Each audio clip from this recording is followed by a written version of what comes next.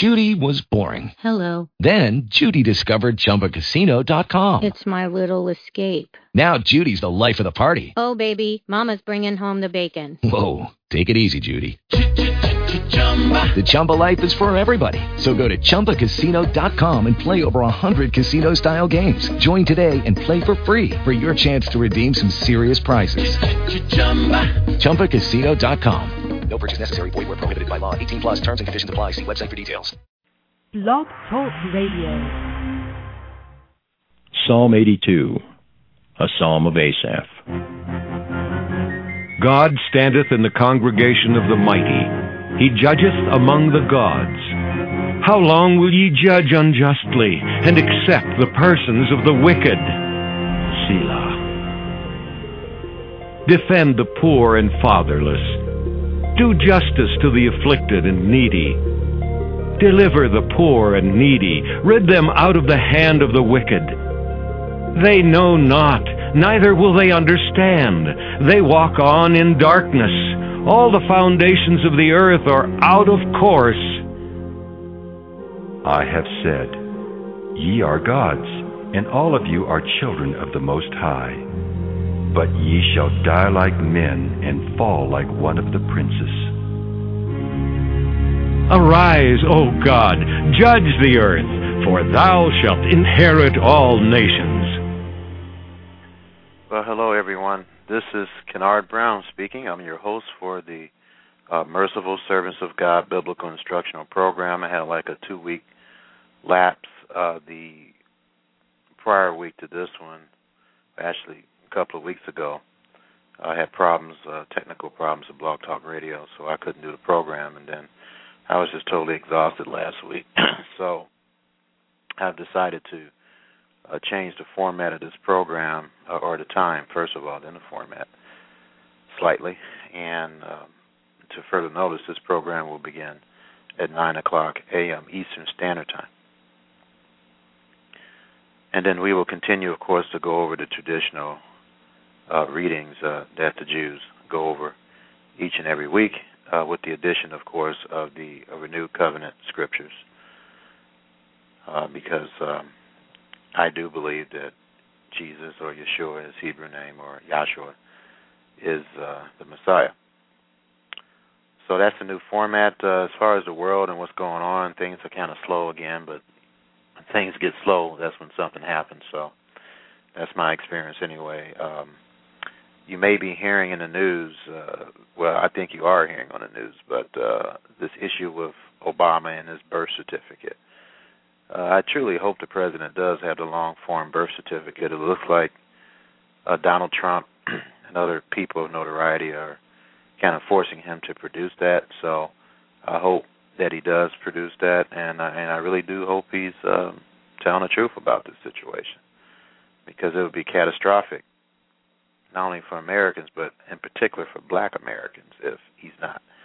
So I'm hoping that he comes up with this documentation so that they can focus on what's really important, this country and where it's headed.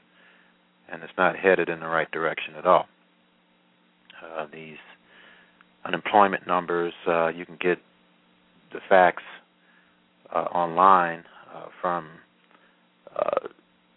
certain organizations that will give you the truth about what's really going on. And the issue is the 15-plus million people that can't find a job. That's the issue right now.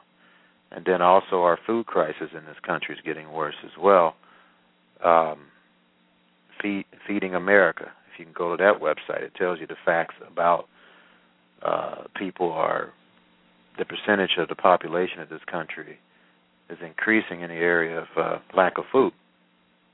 And if the economy was doing so well, why is that the case? And the economy is doing well for the people that have money.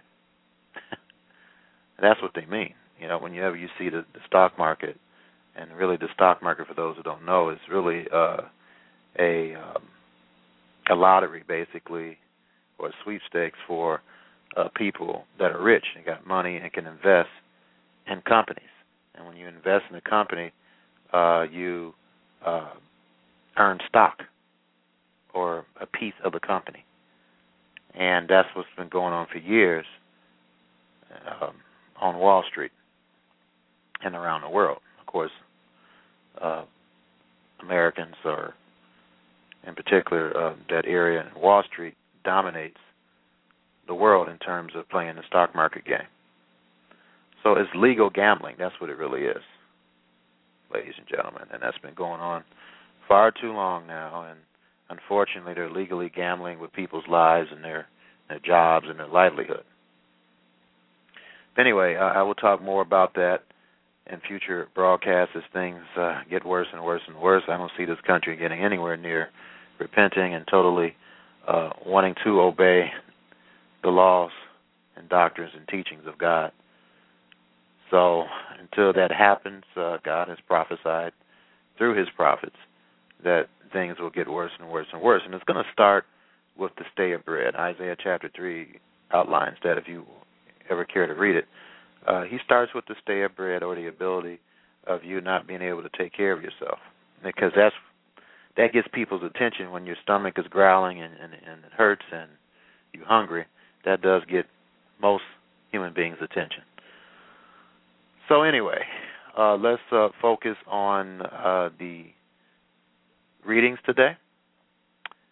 And I'm going to read something from Chabad.org. I always must give credit when it's due. And following the deaths of Nadav and Abihu, God warns against unauthorized entry into the holy. Only one person, the Kohen Gadol, or the high priest, may but once a year, on Yom Kippur, enter the innermost chamber of the sanctuary. If you guys understand what I'm talking about, you have to understand the architecture of the temple. The temple consists of two, in the center of the temple, it consists of two chambers. The holy place, which is the area where the priests prepare to do their work.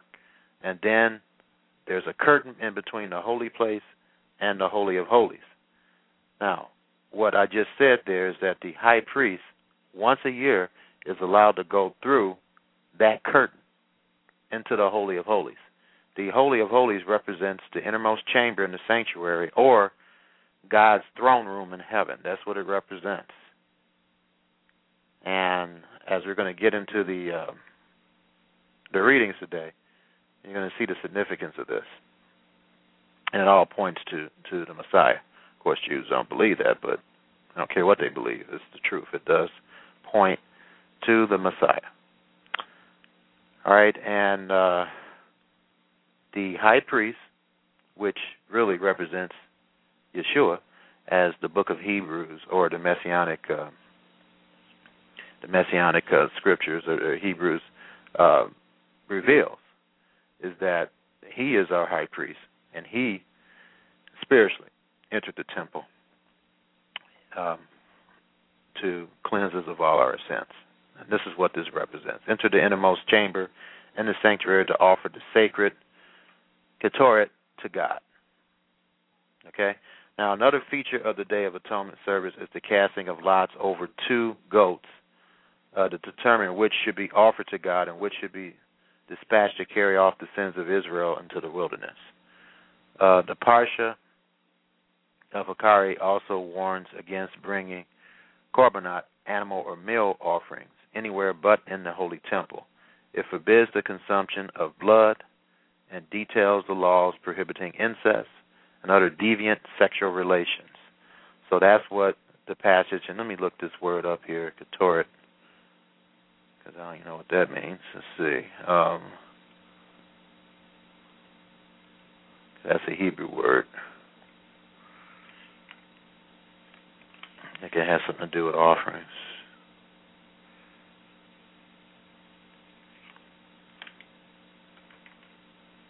But this is an eventful time this year. This is the time that Jews around the world celebrate Passover. So, the word ketoret means bonding or connecting.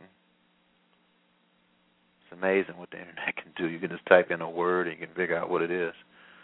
But I'm waiting for this website to do something here, and it's not doing anything. Anyway, let me go to the Wikipedia. All right. Ketoret is a transliteration of the Hebrew word, which is translated into English as ketoret, meaning increase, and generally is used when referring to the holy incense. Okay. So it's talking about incense. So he brought incense into the sanctuary. So just wanted to clarify that.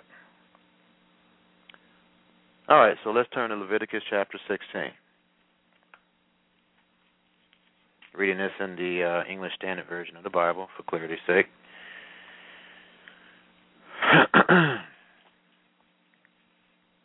Now, the Day of Atonement, or Yom Kippur, is linked with the Passover. The reason why is because it symbolizes Yeshua, as I'm going to explain, John 1, verse 29, here's the Lamb of God who takes away the sins of the world. Day of Atonement pictures that, and you'll see that here. And if Jews just study this and study Isaiah 53, along with this, they'll get it finally that the Messiah is talked about in Isaiah chapter 53. And the Messiah's work is pictured in the Day of Atonement in Leviticus chapter 16. But anyway, in verse 1, the Lord spoke to Moses after the death of the two sons of Aaron, when they drew near before the Lord and died. And the Lord said to Moses, tell Aaron your brother not to come at any time into the holy place inside the veil, as I just mentioned, inside the veil, before the mercy seat. The veil separated the holy place where the priests and the Levites did the work of God as far as sacrifice and preparing for sacrifices. And then behind the veil, you have the Holy of Holies. So this is what he's talking about here. Tell Aaron, your brother, not to come at any time into the holy place inside the veil before the mercy seat that is on the ark, so that he may not die. For I will appear in the cloud over the mercy seat. The mercy seat represents God's throne. But in this way, Aaron shall come into the holy place with a bull from the herd for a sin offering, and a ram for a burnt offering. He shall put on the holy linen coat, and shall have the linen undergarment on his body, and he shall tie the linen sash around his waist, and wear the linen turban. These are the holy garments. He shall bathe his body in water, and then put them on. And he shall take from the congregation of the people of Israel 2 male goats for a sin offering, and 1 ram for a burnt offering. And shall offer the bull as a sin offering for himself, and shall make atonement for himself and for his house. Then he shall take the 2 goats and set them before the Lord at the entrance of the tent of meeting. And Aaron shall cast lots over the 2 goats, 1 lot for the Lord and the other lot for Azazel. And Aaron shall present the goat on which the lot fell for the Lord and use it as a sin offering. But the goat on which the lot fell for Azazel shall be presented alive before the Lord to make atonement over it, that it may be sent away into the wilderness to Azazel. Aaron shall present the bull as a sin offering for himself, and shall make atonement for himself and for his house. He shall kill the bull as a sin offering for himself. And he shall take a censer full of coals of fire from the altar before the Lord, and 2 handfuls of sweet incense beaten small, and he shall bring it inside the veil. And put the incense on the fire before the Lord, that the cloud of the incense may cover the mercy seat that is over the testimony, so that he does not die. And he shall take some of the blood of the bull and sprinkle it with his finger on the front of the mercy seat, on the east side, and in front of the mercy seat he shall sprinkle some of the blood with his finger 7 times. Now, this is interesting that he just sprinkled the blood on the east side of the mercy seat.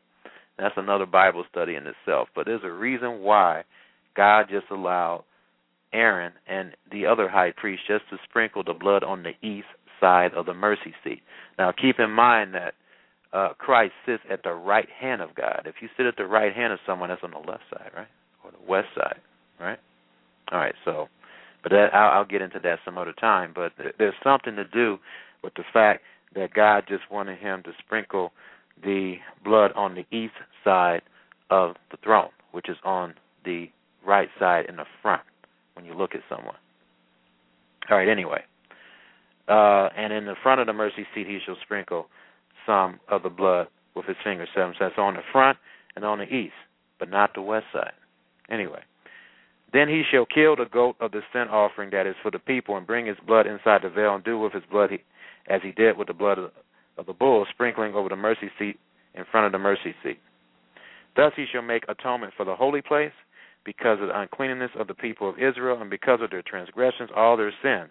And he shall do for the tent of meeting, which dwells them in the midst of the uncleanness. You got some Jews trying to deceive people.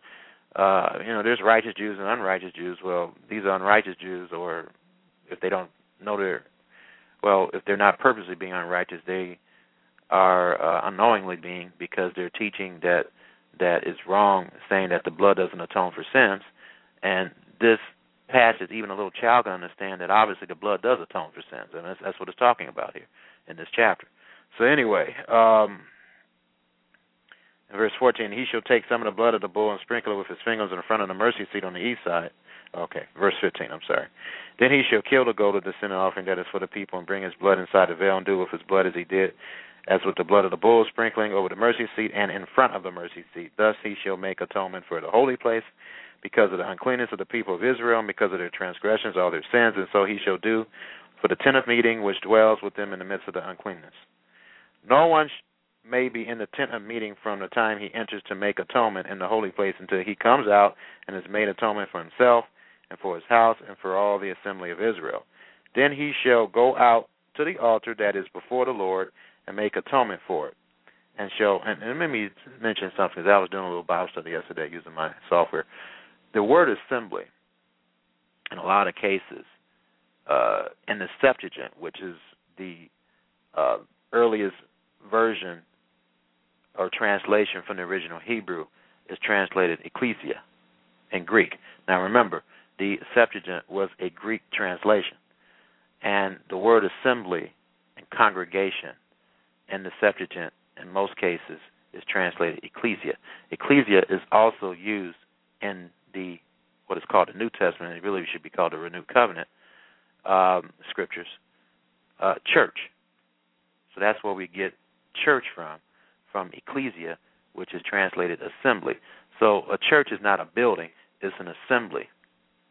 That's what it is, or a congregation. Okay? So I just wanted to clarify that. Verse 18, then he shall go out to the altar that is before the Lord and make atonement for it, and shall take some of the blood of the bull and some of the blood of the goat and put it on the horns of the altar all around. He shall sprinkle some of the blood on it with his finger 7 times and cleanse it and consecrate it from the uncleanness of the people of Israel. And when he has made an end of atoning for the holy place in the tent of meeting and the altar, he shall present the live goat. And Aaron shall lay both his hands on the head of the live goat and confess over it all the iniquities of the people of Israel and all their transgressions, all their sins. And he shall put them on the head of the goat and send it away into the wilderness by the hand of a man who is in readiness. The goat shall bear all the iniquities on himself to a remote area, and he shall let the goat go free in the wilderness. Then Aaron shall come into the tent of meeting and shall take off the linen garments that he put on when he went into the holy place, and he shall lead them there, and he shall bathe his body in water in the holy place and put on the garments and come out and offer his burnt offering and the burnt offering of the people and make atonement for himself and for the people. And the fat of the sin offering he shall burn on the altar, and he who lets the goat go to Azazel shall wash his clothes and bathe his body in water, and afterward he may come into the camp. And the bull for the sin offering and the goat for the sin offering, whose blood was bought to make atonement in the holy place, shall be carried outside the camp. Their skin and their flesh and their dung shall be burnt up with fire, and he who burns them shall wash his clothes and bathe his body in water, and afterward he may come into the camp. And it shall be a statute to you forever, that in the 7th month, on the 10th day of the month, you shall afflict yourself, meaning you don't eat any food and drink any water, and shall do no work, either the native or the stranger who sojourns among you or dwells with you. For in this day shall atonement be made for you to cleanse you. You shall be clean before the Lord from all your sins. Now, again, this is talking about blood in the context of cleansing you. Okay? It is a Sabbath or Shabbat of solemn rest to you, and you shall afflict yourselves as a statute forever. And the priest who is anointed and consecrated as priest in his father's place shall make atonement, wearing the holy linen garments. He shall make atonement for the holy sanctuary, and he shall make atonement for the tent of meeting and for the altar, and he shall make atonement for the priests and for all the people of the assembly. And he shall be a statute, and this shall be a statute forever for you, that atonement may be made for the people of Israel once in the year because of all their sins. And Moses did as the Lord commanded him. All right, so in chapter 17, and the Lord spoke to Moses, saying, Speak to Aaron and his sons and to all the people of Israel, and say to them, This is the thing that the Lord has commanded. If one of the house of Israel kills an ox or a lamb or a goat in the camping, or kills it outside the camp, and does not bring it to the entrance of the tent of meeting to offer it as a gift to the Lord in front of the tabernacle of the Lord, blood guilt shall be imputed to that man. He has shed blood, and that man shall be cut off from among his people. This is to the end that the people of Israel may bring their sacrifices as a sacrifice in the open field, that they may bring them to the Lord, to the priest, to the entrance of the tent of meeting, and sacrifice them as sacrifices of peace offerings to the Lord. And the priest shall throw the blood on the altar of the Lord at the entrance of the tent of meeting, and burn the fat for a pleasing aroma to the Lord. So they shall no more sacrifice their sacrifices of goat demons, after whom they whore. This shall be a statute forever for them throughout their generations. And you shall say to them, Any one of the house of Israel, or the strangers who sojourn among them, who offers a burnt offering or sacrifice, and does not bring it to the entrance of the tent of meeting to offer it to the Lord, that man shall be cut off from his people. Now, Leviticus 17, verse 10, If any one of the house of Israel, the strangers who sojourn among them, eats any blood, I will set my face against that person who eats blood and will cut him off from among his people. So obviously blood isn't good to eat, folks. For the life of the flesh is in the blood, and I have given it for you on the altar to make atonement for your souls. And this is linked with chapter 16. And you believe, you got some Jews trying to say this is not what it's talking about, but it is what it's talking about, because this is linked with Leviticus chapter 16. For it is the blood that makes atonement by the life. Okay? Therefore I have said to the people of Israel, No person among you shall eat blood, neither shall any stranger who sojourn among you eat blood. Verse 13, Any one also of the people of Israel, or the strangers who sojourn among them, who takes in hunting any beast or bird that may be eaten, shall pour out its blood and cover it with earth. For the life of every creature is its blood. Its blood is its life. Therefore I have said to the people of Israel, You shall not eat the blood of any creature, for the life of every creature is its blood. Whoever eats it shall be cut off, and every person who eats what dies of itself, or what is torn by beasts, whether he is a native or a sojourner, shall wash his clothes and bathe themselves in water and be unclean until the evening. Then he shall be clean. But if he does not wash them or bathe his flesh, he shall bear his iniquity. And this is interesting. During the time of Passover, the same year, they read these scriptures to help them to understand what God wants us to really cleanse us from. And it's interesting that in these Torah readings, beginning in this chapter, it talks about sexual sins. It seems to be the sexual sins seem to be the most problem that we have as a people in the world, in particular with the nation of Israel, particularly modern Israel, United States. We lead the world in pornography, and it seems like we always have sex on our minds on the television. Sex, commercials, sex. Whenever there's something about sex, it's on the front page of CNN. You know, that seemed to be our biggest problem. So it's not a surprise to me that God inspired the Jews during this time of Passover, which is a reflection of our lives. We need to get sin out of our lives, and we need to understand that the Messiah was created for us so that we can be cleansed of our sins. And it's a reflection, and we should all strive during this time of the year, which is the beginning of the year. Passover really is the time of the real beginning of the year. It's not in January, according to the Roman pagan calendar, but the true biblical calendar starts at the beginning of the year in the springtime. And it makes sense. In the springtime, the flowers grow, the leaves come on the trees. Your common sense should kick in and tell you that has to be the beginning of the year. So anyway, not in the winter. But anyway, it doesn't surprise me that starting in verse 18 here, God addresses these horrendous sins that even today we still commit, unfortunately.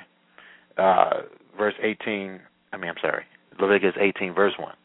And the Lord spoke to Moses, saying, Speak to the people of Israel and say to them, I am the Lord your God. You shall not do as they do in the land of Egypt.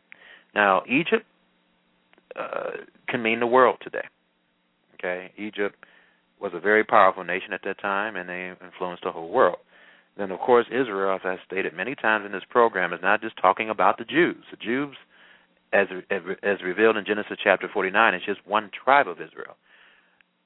When it talks about the people of Israel here, it's talking about the 12 tribes of Israel, which the United States and Britain is a part of, and Canada, and New Zealand, and South Africa, and Australia, and all those countries in northwestern Europe, and anyone that claims or believes that they do believe in Yeshua being the Messiah. That is all of Israel.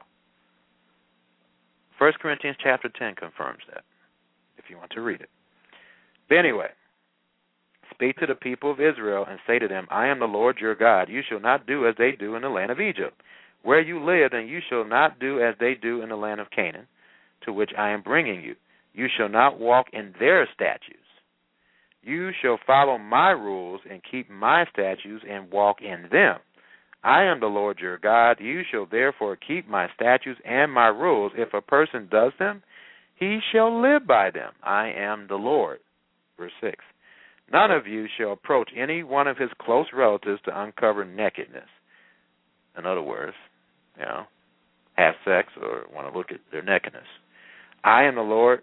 You shall not uncover the nakedness of your father, which is the nakedness of your mother. She is your mother. You shall not uncover her nakedness. You shall not uncover the nakedness of your father's wife. It is your father's nakedness. You shall not uncover the nakedness of your sister, your father's daughter, or your mother's daughter, whether brought up in the family or in another home. You shall not uncover the nakedness of your son's daughter or of your daughter's daughter, for their nakedness is your own nakedness. You shall not uncover the nakedness of your father's wife's daughter, brought up in your father's family, since she is your sister. You shall not uncover the nakedness of your father's sister. She is your father's relatives. You shall not uncover the nakedness of your mother's sister, for she is your mother's relative. You shall not uncover the nakedness of your father's brother. That is, you shall not approach his wife. She is your aunt. You shall not uncover the nakedness of your daughter-in-law. She is your son's wife. You shall not uncover her nakedness. You shall not uncover the nakedness of your brother's wife. It is your brother's nakedness. You shall not uncover the nakedness of a woman and of her daughter. You shall not take her son's daughter or her daughter's daughter to uncover her nakedness. They are relatives. It is depravity. You shall not take a woman as a rival wife to her sister, uncovering her nakedness while her sister is still alive. Verse 19. You shall not approach a woman to uncover her nakedness while she is in her menstrual uncleanness. And you shall not lie sexually with your neighbor's wife and so make yourself unclean with her. So that's, committing. That's adultery can mean fornication, and this is one of the many fornicating sins. Verse 21, you shall not give any of your children to offer them to Moloch, and so profane the name of your Lord. I am the Lord. You shall not lie with a male as with a woman. Pretty plain. You shall not lie with a male as with a woman. It is an abomination. And let's read the rest of this, because a lot of people just stop and don't read the rest. And you shall not lie with any animal, and so make yourself unclean with it. Neither shall any woman give herself to an animal to lie with it. It is perversion. Verse 24. Do not make yourselves unclean by any of these things. This is the reason why, if there's anyone that's listening to me that's homosexual, he says you make yourself unclean when you do these things. And not only do you make yourself unclean, verse 25, and the land becomes unclean, so that I punish its iniquity, and the land vomited out its inhabitants. But you shall keep my statutes and my rules, and do none of these abominations. All of them are abominations, either the native or the stranger who sojourns among you. In other words, anyone. Verse 27, for the people of the land who were before you did all these abominations, so that the land became unclean. That not the land vomit you out when you make it unclean, as it vomited out the nation that was before you. For everyone who does any of these abominations, the person who do them shall be cut off from among their people. So keep my charge never to practice any of these abominable customs that were practiced before you, and never to make yourselves unclean by them. I am the Lord your God. Okay? So this is in the context of the Day of Atonement. This is one of the major things I think each and every human being, particularly those in the United States, need to cleanse their minds of. Our movies that we look at, almost all of them got something to do with sex. You know I'm telling the truth. Okay? It's a big problem that we have. And, human beings aren't meat markets. Okay? A woman is not a piece of meat, and a man is not a piece of meat.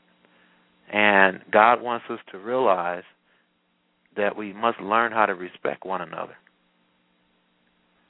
And we must look at each other not as a piece of meat, but as a brother or sister that we care about and want to help become the best that they can be. That's the way we need to view each other. Passover is a good time, and it's going to be held for this year anyway on both calendars, the Jewish calendar and the biblical calendar that some Jews are observing based on the way it used to be done during the days of Moses and in the first century by new moon observance. This is a rare occasion that the day is the same day on both calendars. It's April 18th at evening. So Monday evening would be the time of the Passover where Jews and other people that understand the truth about how to observe God's holy days, which are revealed in Leviticus chapter 23, will be observing the Passover. So if anyone is interested in doing that and learning how to do it, please email me, and I can give you some instructions. Kennard@mercifulservantsofgod.com. It should be done privately in homes. It shouldn't be a national broadcast around the world, but it's a private event that should be done in each and everyone's home. And I could give you instructions on how to do that. So it's Kennard, Kennard, @mercifulservantsofgod.com. Okay, so that is the Torah, the law, teaching, reading for this week. Now we want to go to the Torah, the prophets, Ezekiel chapter 22. Continue this theme about cleansing our minds of filthy sins. And again, this Passover season is perfect for that. Ezekiel, one of the greatest prophets of all time. Ezekiel, one of the major prophets. Chapter 22, starting in verse 1.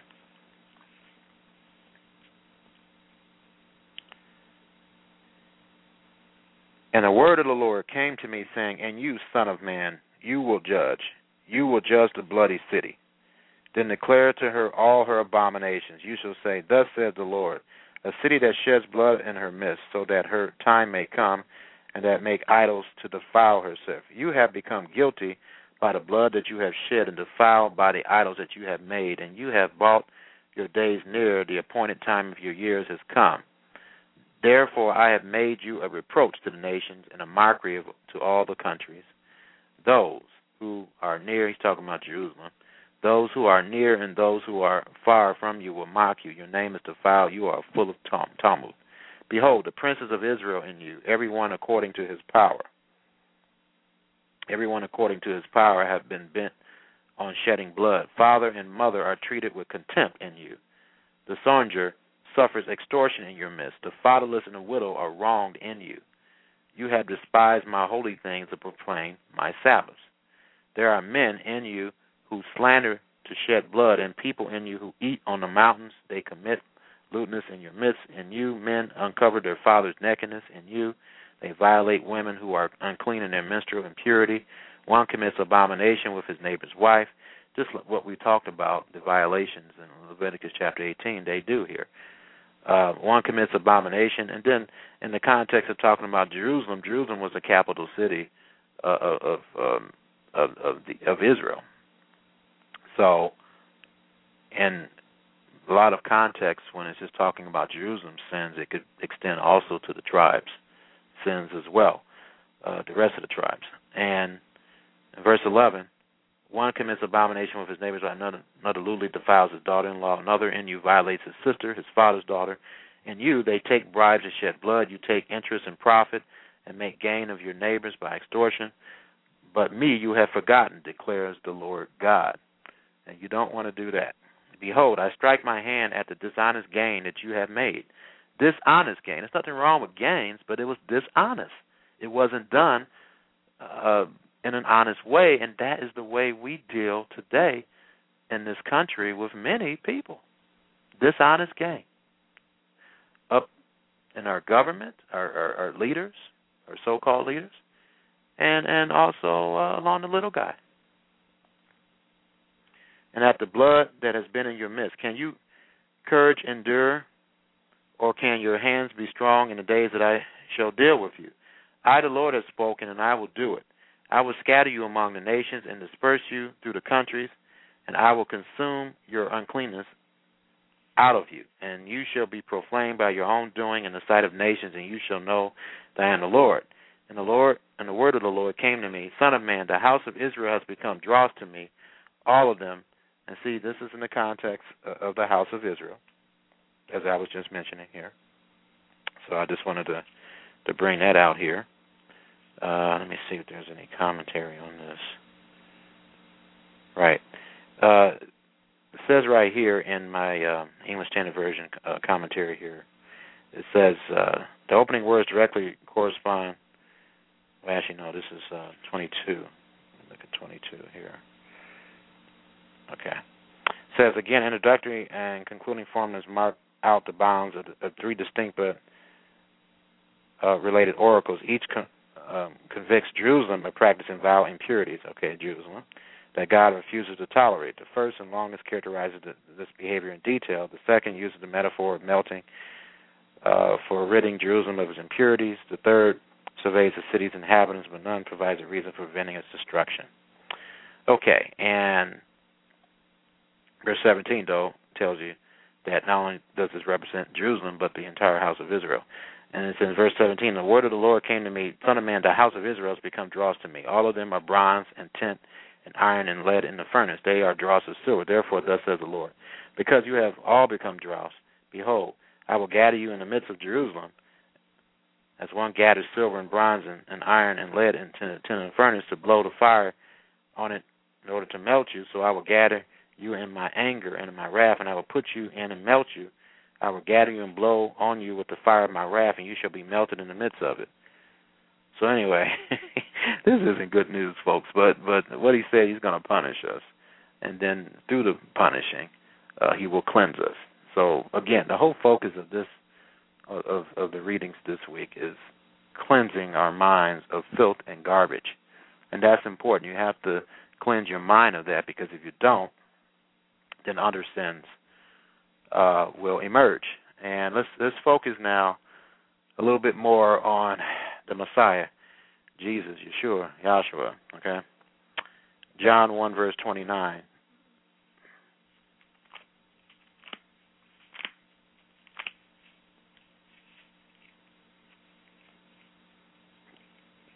John 1, verse 29.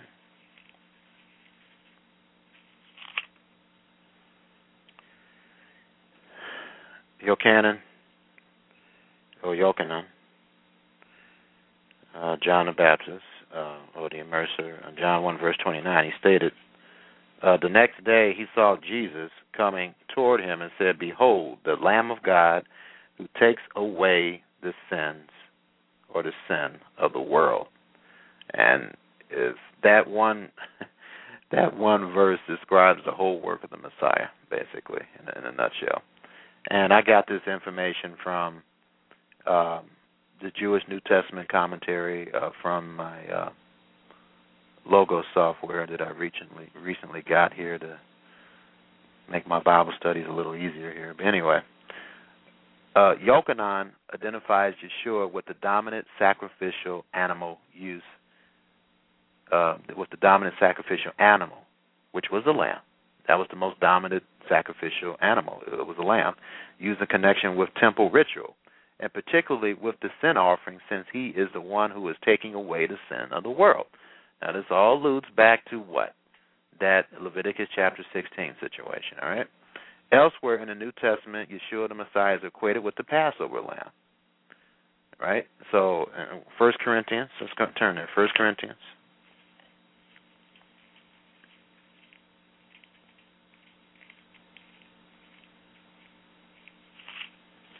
1 Corinthians chapter 5, starting in verse 7, it says, "Cleanse out the old leaven, that you may be a new lump." Let me explain what that's talking about. If you read Leviticus chapter 23, it talks about the festival of unleavened bread, and what Jews around the world and people who follow them and what they do, and then, of course, believers like myself who we're not Jews in the sense of being physical Jews, but we think like Jews and we act like them, and we have the mind of Christ.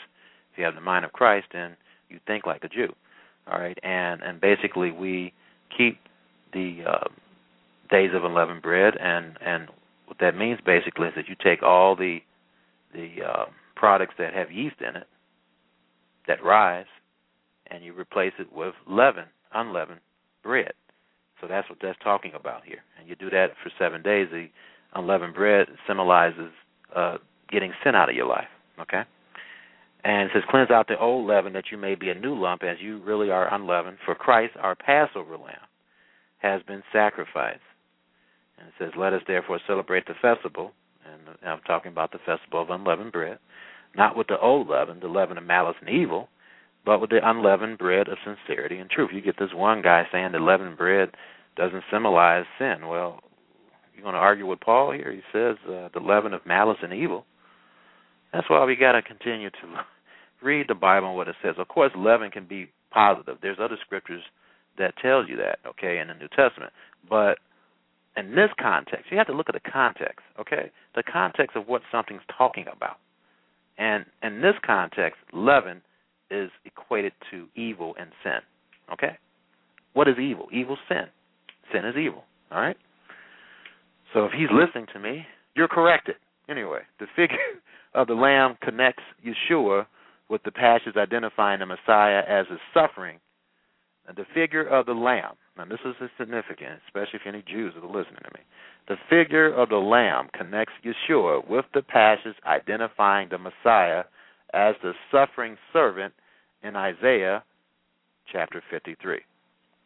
And then Dr. Stern quotes or refers to another scripture in Acts chapter 8. Acts chapter 8, starting in verse 32.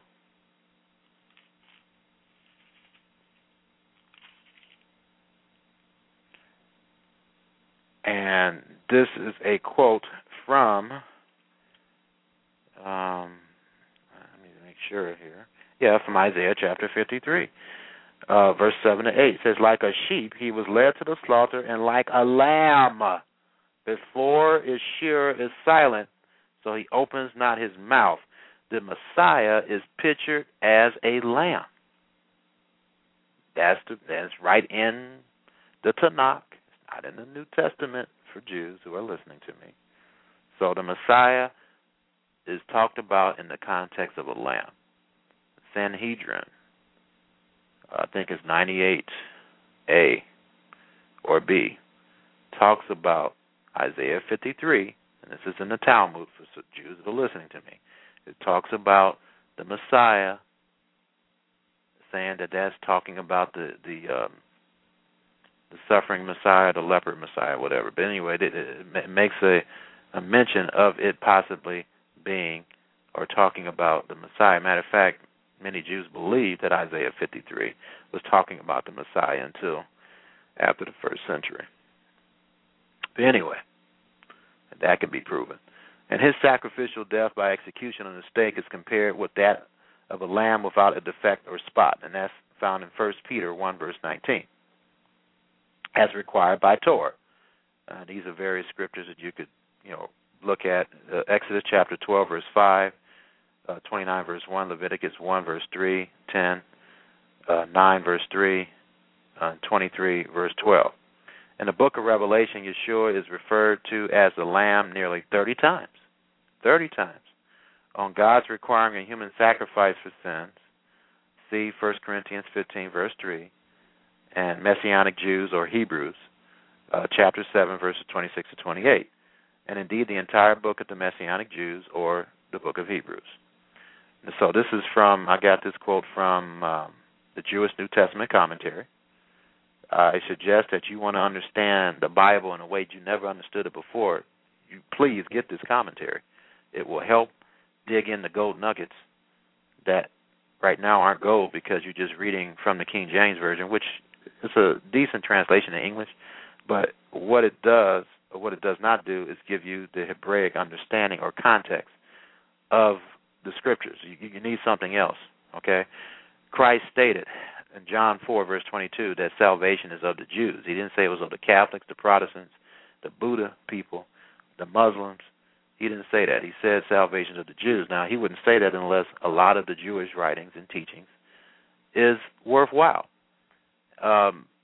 Again, as I've tried to explain many times in this program, the conflict that Jesus had with the Pharisees or the modern rabbis of today is that some or a significant amount of their interpretation of the Old Testament, which was called the oral law at that time, and it was later on written in this book called the Mishnah, and then from the Mishnah you have a huge volume of information called the Talmud that interprets the Mishnah.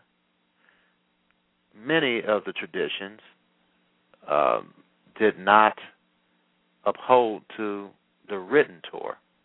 And Jews today believe, or most Orthodox Jews anyway, conservative, I don't think the reformists believe this anymore, but they believe that God gave Moses two laws. He gave him a written one and an oral one. That cannot be proven out of the Bible.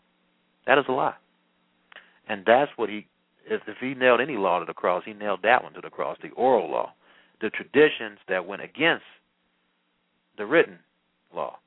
Now, of course, those traditions that did not go against the written law, he did not nail to the cross. But he nailed the traditions that made the law of God of none effect. The law of Moses is a great law according to God. It's a perfect law. That was not nailed to the cross. What was nailed to the cross is the misinterpretations or misunderstanding or how to apply the law of Moses. That was nailed to the cross. And I don't think hardly any minister would teach you that, because most ministers have been brainwashed and indoctrinated into saying that Jesus came and he stuck his finger in his Father's face and said, forget you, I'm going to make my own laws. He didn't do that. He stated in Matthew chapter 5, verse 17 and 19, that he did not come to destroy the law, but to fulfill. That means to complete, to help you understand it fully, because he stated in John chapter 7 that hardly any of you keep the law, and none of you keep the law. So they had a hard time understanding the law in the first place. That was one of the reasons why he came, to clarify how to keep the written Torah, and in some cases the oral Torah or the traditions the right way. All right. So let me quote you something else. How much time do I have left here? 41 minutes. All right. Let me quote you something else from a commentary in the New Testament from the Talmud and Hebraica. This is by Mr. Lightfoot. And he quotes here, or I quote from him, says, St. John alludes plainly to the Lamb of God, the daily sacrifice. So that lamb was a daily sacrifice. It was a sacrifice in the morning and then in the afternoon. Okay? That was the daily sacrifice. I think it was in the morning and the evening. Right, morning and the evening. Is that correct? It was morning and the evening, right? The morning sacrifice and the evening, right? The daily sacrifice, right? There was two of them. And this it says, which in shadow took away the sins of Israel. So this daily sacrifice would take away the sins of Israel, which is pretty interesting. And it was commanded in the law that he offered the sacrifice should lay his hand upon the head of the sacrifice. This is Leviticus chapter 1, verse 4, chapter 3, verse 2, 4, and 4. It says, the reason of which usage was that he might, as it were, transfer his sins and guilt upon the head of the offering, which is more especially evident in the scapegoat. That's in Leviticus chapter 16, verse 22. Hence, the Messiah is said himself to have borne our sins in his own body on the tree. That's in 1 Peter chapter 2, verse 24, as the offering upon the altar was wont to do. He was made by God a sin for us. That's in 2 Corinthians chapter 5, verse 21. That is a sacrifice for sin. The same rite was used about the lamb of the daily sacrifice that was offered for Israel. The stationary men, as they were called, or the substitutes of the people, laying their hands upon the head of the lamb. To this, therefore, the words of the Baptist refer to the Lamb of God, that is, the daily sacrifice. So when you see the Lamb of God, you might as well put in daily sacrifice. Take away the sins of the world, as the sacrifice did for all of Israel. But behold, here the true Lamb of God, that taketh away the sins of the world. So that's a pretty good quote there. I'll help you understand that a little more in detail. Okay. Now we're going to get to Romans chapter 1, which is one of my favorite passages. Well, I think every passage is my favorite in the Bible, but some just comes out in the open, and this definitely does, in Romans chapter 1, especially in light of reading all the sexual abominations that we read about in Leviticus chapter 18. Romans chapter 1. Read this whole chapter here, and then I should be done after this. Then we can open the line. Well, I actually have 8 minutes here left, and then we can open the line for discussion here. It says, Paul, a servant of Christ Jesus, called to be an apostle, set apart for the gospel of God, which he promised beforehand through his prophets in the Holy Scriptures, concerning his Son, who was descended from David according to the flesh, and was declared to be the Son of God in power, according to the Spirit of holiness by his resurrection from the dead, Jesus Christ our Lord, through whom we have received grace, which means favor, and apostleship, to bring about the obedience of faith. That means obedience and faith go hand in hand. You just can't disbelieve without obedience. So it says about the obedience of faith, which is a significant statement there, for the sake of his name among all the nations, including you who are called to belong to Jesus Christ, to all those in Rome who are loved by God and called to be saints. Grace to you and peace from God our Father and Lord Jesus Christ. Verse 8. First, I thank God through Jesus Christ for all of you, because your faith is proclaimed in all the world. For God is my witness, whom I serve with my spirit and the gospel of his Son, that without ceasing I mention you always in my prayers, asking that somehow by God's will I may now at last succeed in coming to you. For I long to see you, that I may impart to you some spiritual gift to strengthen you. That is, that we may be mutually encouraged by each other's faith, both yours and mine. I want you to know, brothers, that I have often intended to come to you, but thus far have been prevented, in order that I may reap some harvest among you as well as among the rest of the Gentiles. I am under obligation both to Greeks and to barbarians, both to the wise and to the foolish. So I am eager to preach the gospel to you also who are in Rome. So this is a letter that he wrote to the Romans, or those Christians that were in Rome. Verse 16, for I am not ashamed of the gospel, for it is the power of God for salvation to everyone who believes, to the Jew first, and also to the Greek, which is symbolic and representing everyone else. Okay?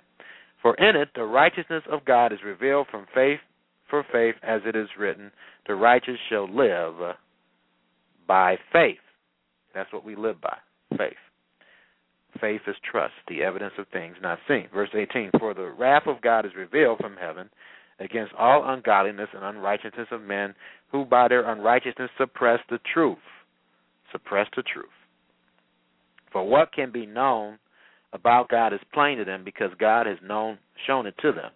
For his invisible attributes, namely his eternal power and divine nature, have been clearly perceived ever since the creation of the world and the things that have been made.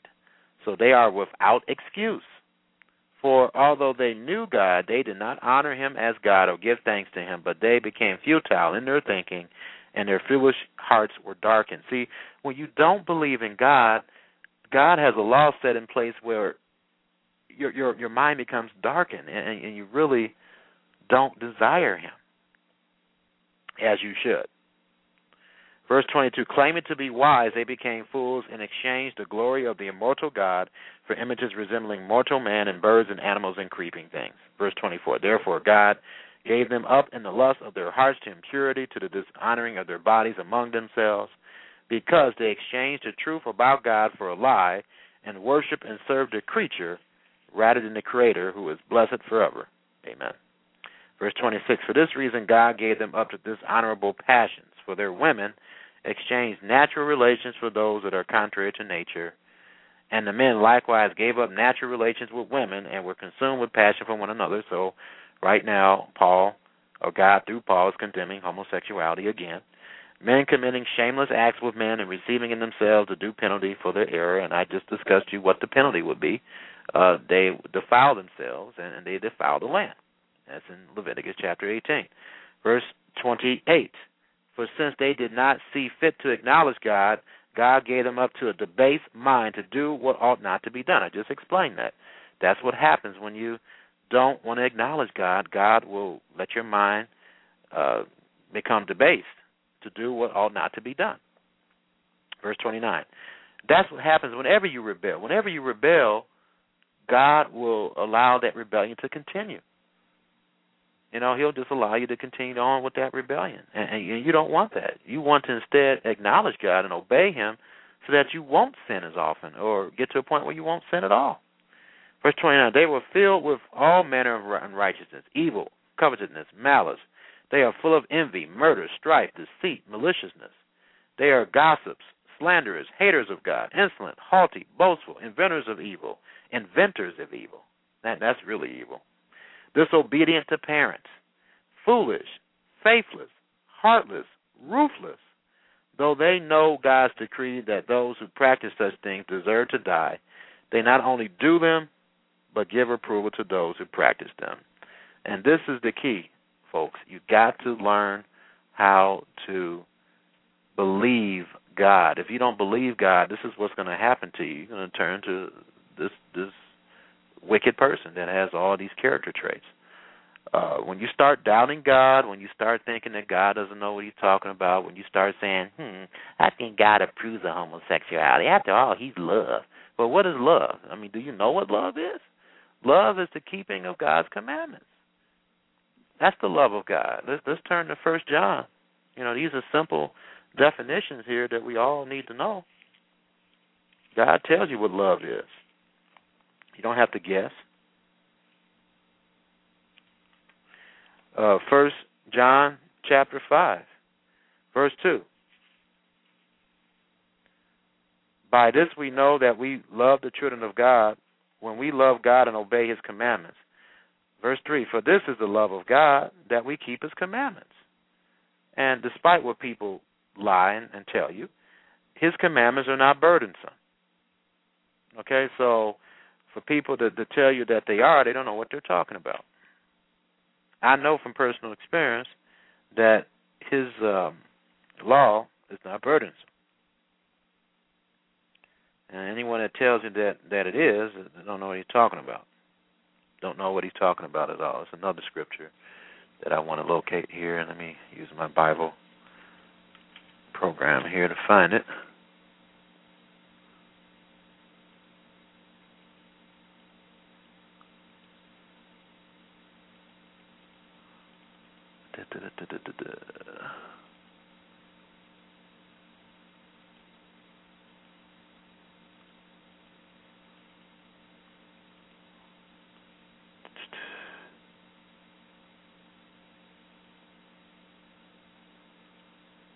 But that should definitely explain what love is. Anyway, so love is keeping God's commandments. It's linked with keeping the commandments. So, and if we don't, and then here's another. This is the scripture I was trying to find. 1 John 3 verse 16.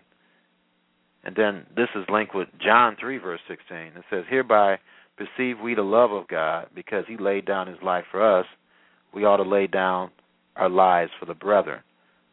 So, and then it states here, for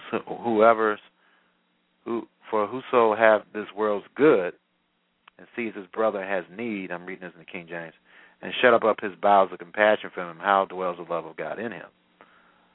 So, you can't say that you love God and hate your brother. That's what that's saying, basically. So, it's important to just learn how to love. And, there's a simple definition. I'm trying to find it here. As far as what love is and how to apply it and what we need to do. It's in Romans.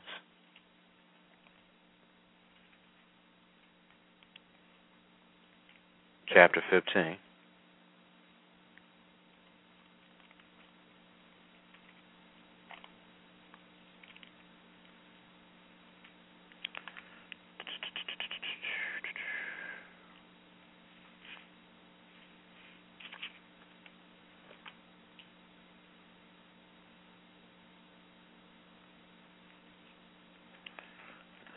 See if I can find it here. Got to get used to this morning scene.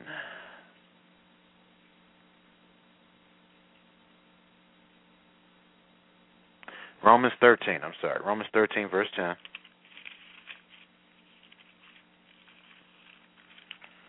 Romans 13, verse 10 states, love does no wrong to a neighbor, therefore love is the fulfilling of the law, or the fulfilling of the commandments, the teachings and doctrines of God. So that's what love is, if you ever wonder what God says it is.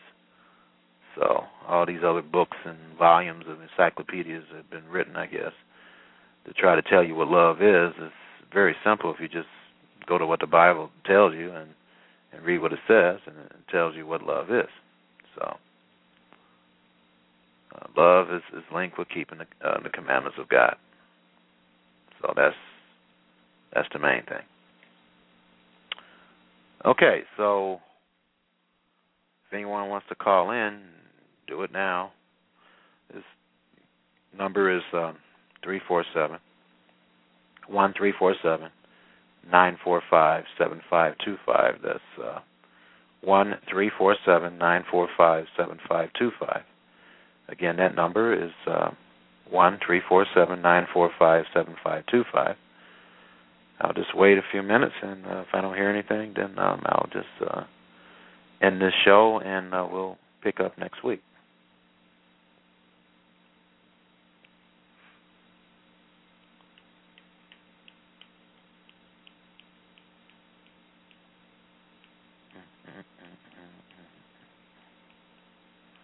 All right, well, I guess some people are shy or don't want to speak. That's fine. This will be on the archives like many of my other broadcasts. And, I'll speak to you next week. And may God bless and keep you. And God willing, I'll be available next week at 9 o'clock in the morning.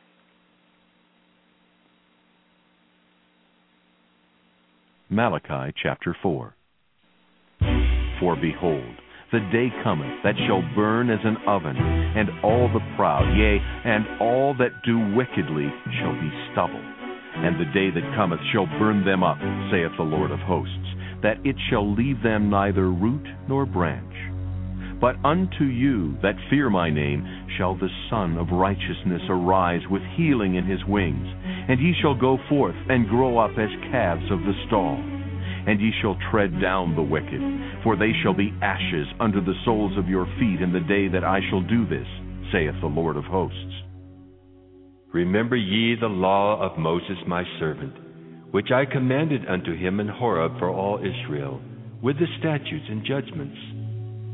Behold, I will send you Elijah the prophet before the coming of the great and dreadful day of the Lord. And he shall turn the heart of the fathers to the children, and the heart of the children to their fathers, lest I come and smite the earth with a curse.